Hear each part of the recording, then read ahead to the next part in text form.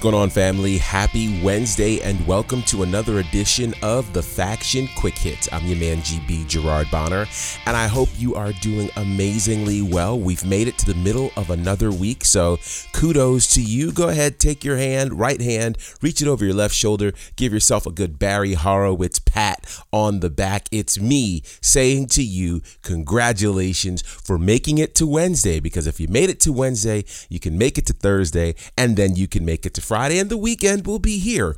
How super cool is that? Shouts to everybody who joins us on the socials at The Faction Show on Instagram, Facebook, and Twitter. We really appreciate you.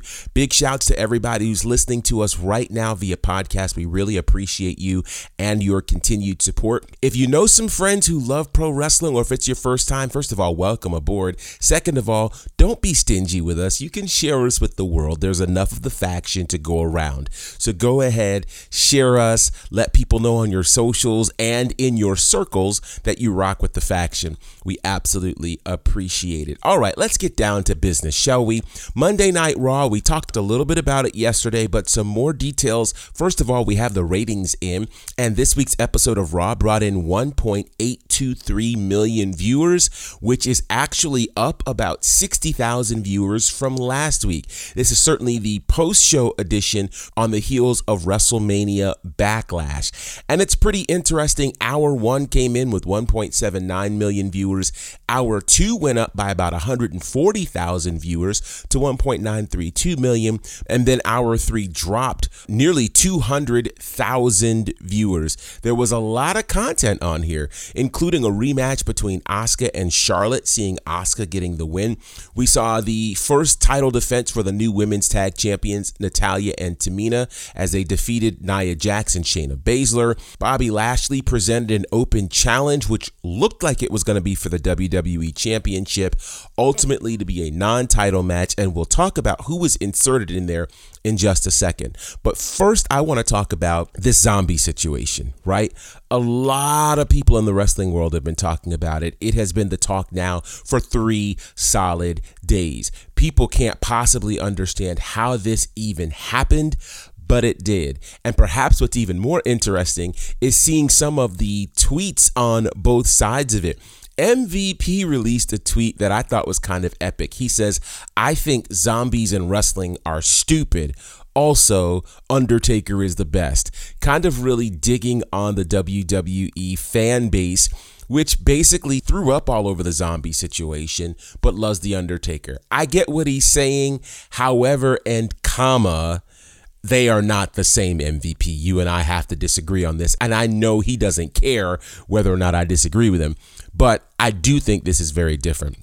So I think a lot of people were tuning in to see, okay, were zombies going to make their return to Raw or not? They did not. But one of the things that we are learning is The Miz is out, and he's out indefinitely, not solely because he got quote unquote eaten by zombies, which is the other stretch of the imagination here. But during the match, he ended up tearing his ACL, and a lot of people believe it was the moment when a move happened from the top rope for Damian Priest, and Damian Priest landed on The Miz's leg.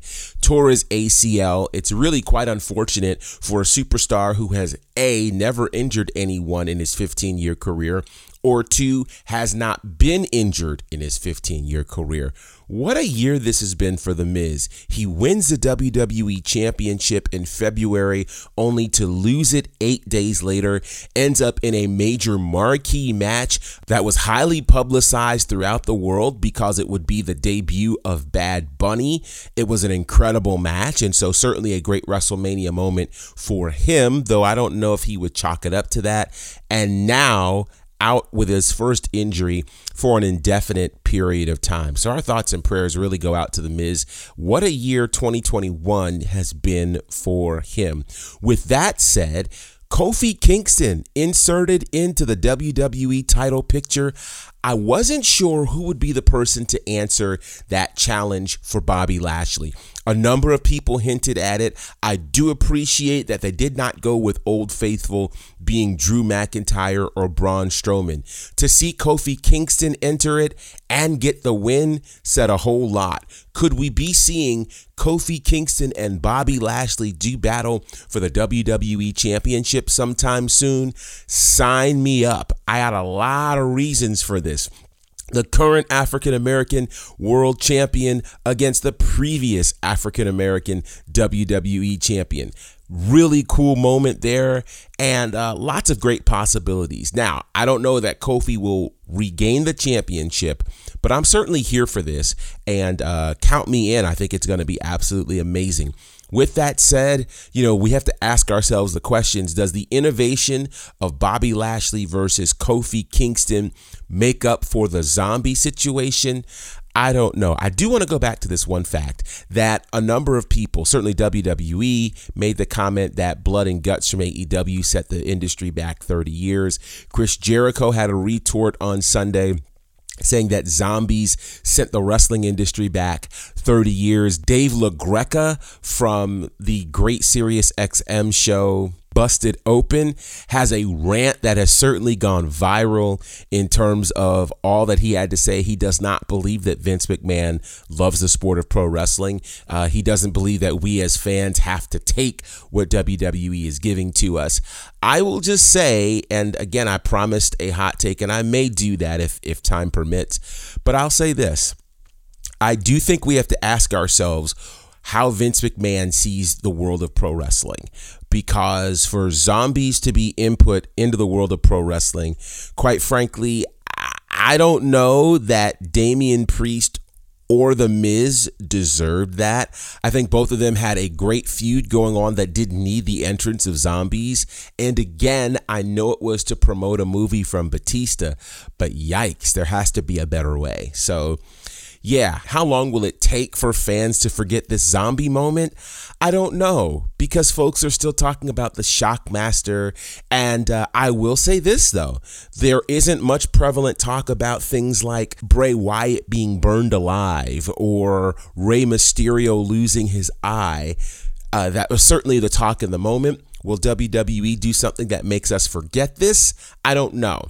But I definitely think that in the annals of WWE, this ranks up there as one of their less memorable and exciting moments. Be that as it may, again, our thoughts and prayers are with The Miz for a speedy recovery. And WWE Raw, however you look at it, rated higher this week than last week. Very interesting stuff for sure. Staying in the world of WWE, congratulations to Bronson Reed, who last night defeated Johnny Gargano in an amazing cage match to become the new North American champion. NXT was pretty amazing. Yes, I've got some spoilers, so if you don't want to hear those, press pause, watch NXT, and then come back to this podcast. Or if it doesn't matter to you, keep on listening. Here we go. So NXT, great show last night. And what I continue to be impressed by with NXT is there are amazing matches that I see that they are saving for TakeOver, but they are making us watch every week with the caliber and quality of matches that they're bringing to us. That tag team match last night between Legado del Fantasma and Timothy Thatcher and Tommaso Ciampa, amazing match. I do mean amazing. We're getting a lot of incredible things. Zoe Stark and Toni Storm, another great match. The caliber of what we're seeing in the ring at NXT continues to raise the bar in terms of what can be done in this pandemic era.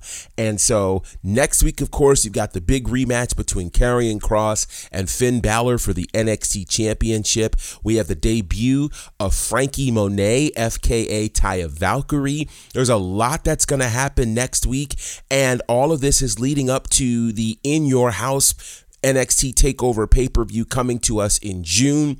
I'm excited because NXT is doing their thing. And one of the things we learned this weekend is who happens to be the secret sauce for NXT. Yes, we attribute a lot to NXT, but perhaps the silent P in NXT is the Heartbreak Kid, Shawn Michaels. As many of us learned on A&E's biography this week, he has an integral part in what happens in NXT. And so just consider this. We now can understand why NXT is head and shoulders above the rest in terms of their brand. Not only are they bringing in some of the best independent wrestlers in the world, both male and female, but how can you really lose with two of the greatest wrestlers of all time behind the scenes working with you? Triple H and Shawn Michaels. That's the nucleus of D-Generation X. You could argue it's the nucleus and strength of the Attitude Era. They are one half of the clique that ruled the Attitude Era between WWE and WCW. So for everybody complaining, Brandon Clack, about the Attitude Era being the best era of wrestling, here's the real question to ask yourself. Who's better in life, the father or the son?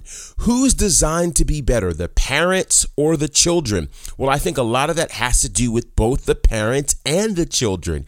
And here we're looking at the parents being Triple H and Shawn Michaels and the children being NXT.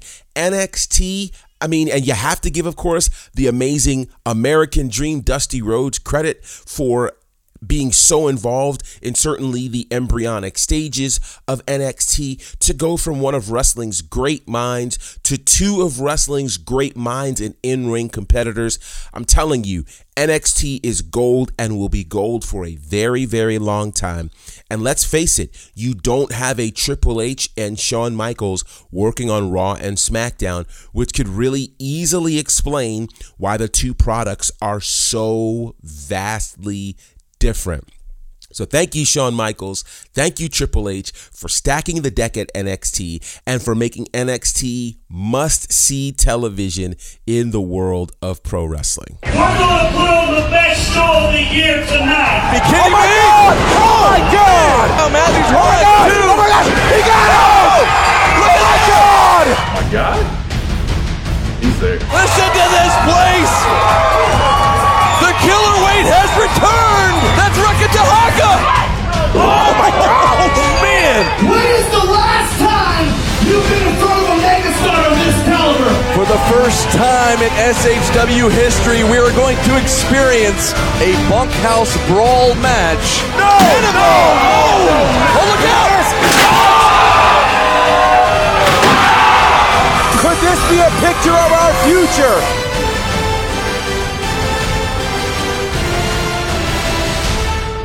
All right, so we've not talked about this promo that a lot of the world had been talking about from Cody Rhodes in AEW last week. Now, AEW Dynamite set to come your way tonight. And a quick programming note, next weekend is Double or Nothing weekend.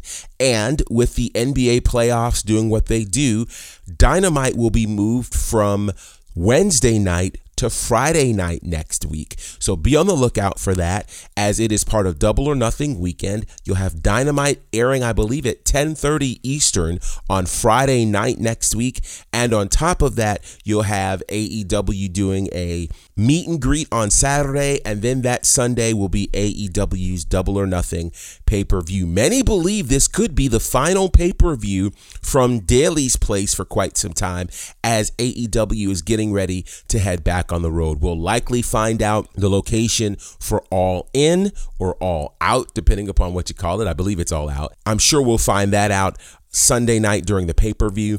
But yeah, interesting times for AEW. Back then, to the promo from Cody Rhodes.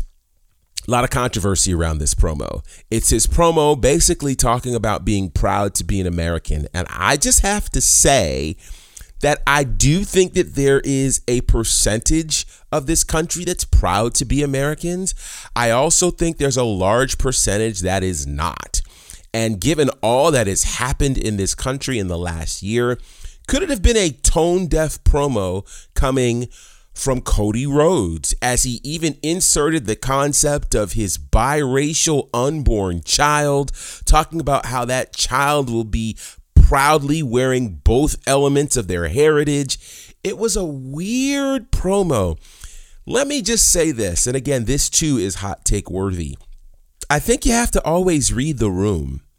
I will say one of the things that I've appreciated about WWE is their intent to not go political during this time frame, because quite frankly for them, they realize how divisive that could be. They understand that their entire fan base doesn't feel the same way about all issues, so you steer away from it.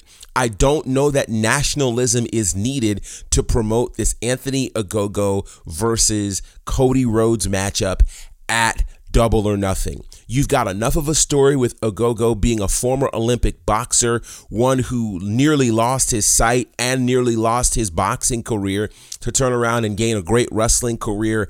We don't have to insert those elements because there are a couple of things that don't make sense. And I won't go there because this could really turn into something. I'll just say AEW usually does a great job of having their hands on the pulse of what's going on. I think that particular promo was not one of those moments for AEW. I don't know how they look past this or go past this, but nationalism in the world of pro wrestling these days does not have the kind of effect that it did in the 80s and maybe even in the 90s. We're not fighting a Cold War.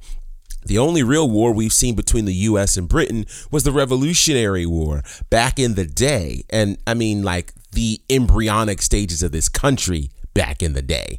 It was also the same time that some not so savory things were happening in this same country that was forming. You could argue about how the folks that came from Britain looked to colonize the indigenous people. You could talk about how during that same time, the slave trade was beginning. Not good things to get into when we're talking about nationalism. And I'm really surprised that Cody Rhodes went that route. Be that as it may, we'll see what happens on Dynamite if they continue the whole theme of nationalism. I don't think it's a good look, and I think it could cause more harm than good to the AEW product. But we'll find out tonight on AEW Dynamite, happening live from Daly's Place, 8 p.m. Eastern, 7 p.m. Central on the TNT network. With that said, family, we're going to get out of here. I hope you have an amazing day. Please let me know your thoughts on all that we've talked about today. Cody Rhodes promo, the zombies in WWE. Man, there's a lot to talk about, and I want to hear your thoughts. So hit us up on the socials at The Faction Show on Instagram, Facebook, and Twitter. And be sure to share what we're doing with your friends and your followers on the socials and in your world. And we'll do this again real soon, guys. I love you all very, very much. Thank you for your continued support. And remember, SHW 27 is available right now on IWTV, so make sure you check that out. Again, 5 days free if you use the SHW promo code when you're at independentwrestling.tv. All right, guys, until next time, representing for my good brothers Courtney Beard, Brandon Clack, and the Fourth Horseman, John Murray, my name is Gerard Bonner. They call me GB, and this is The Faction. Have an amazing day. Salute my people.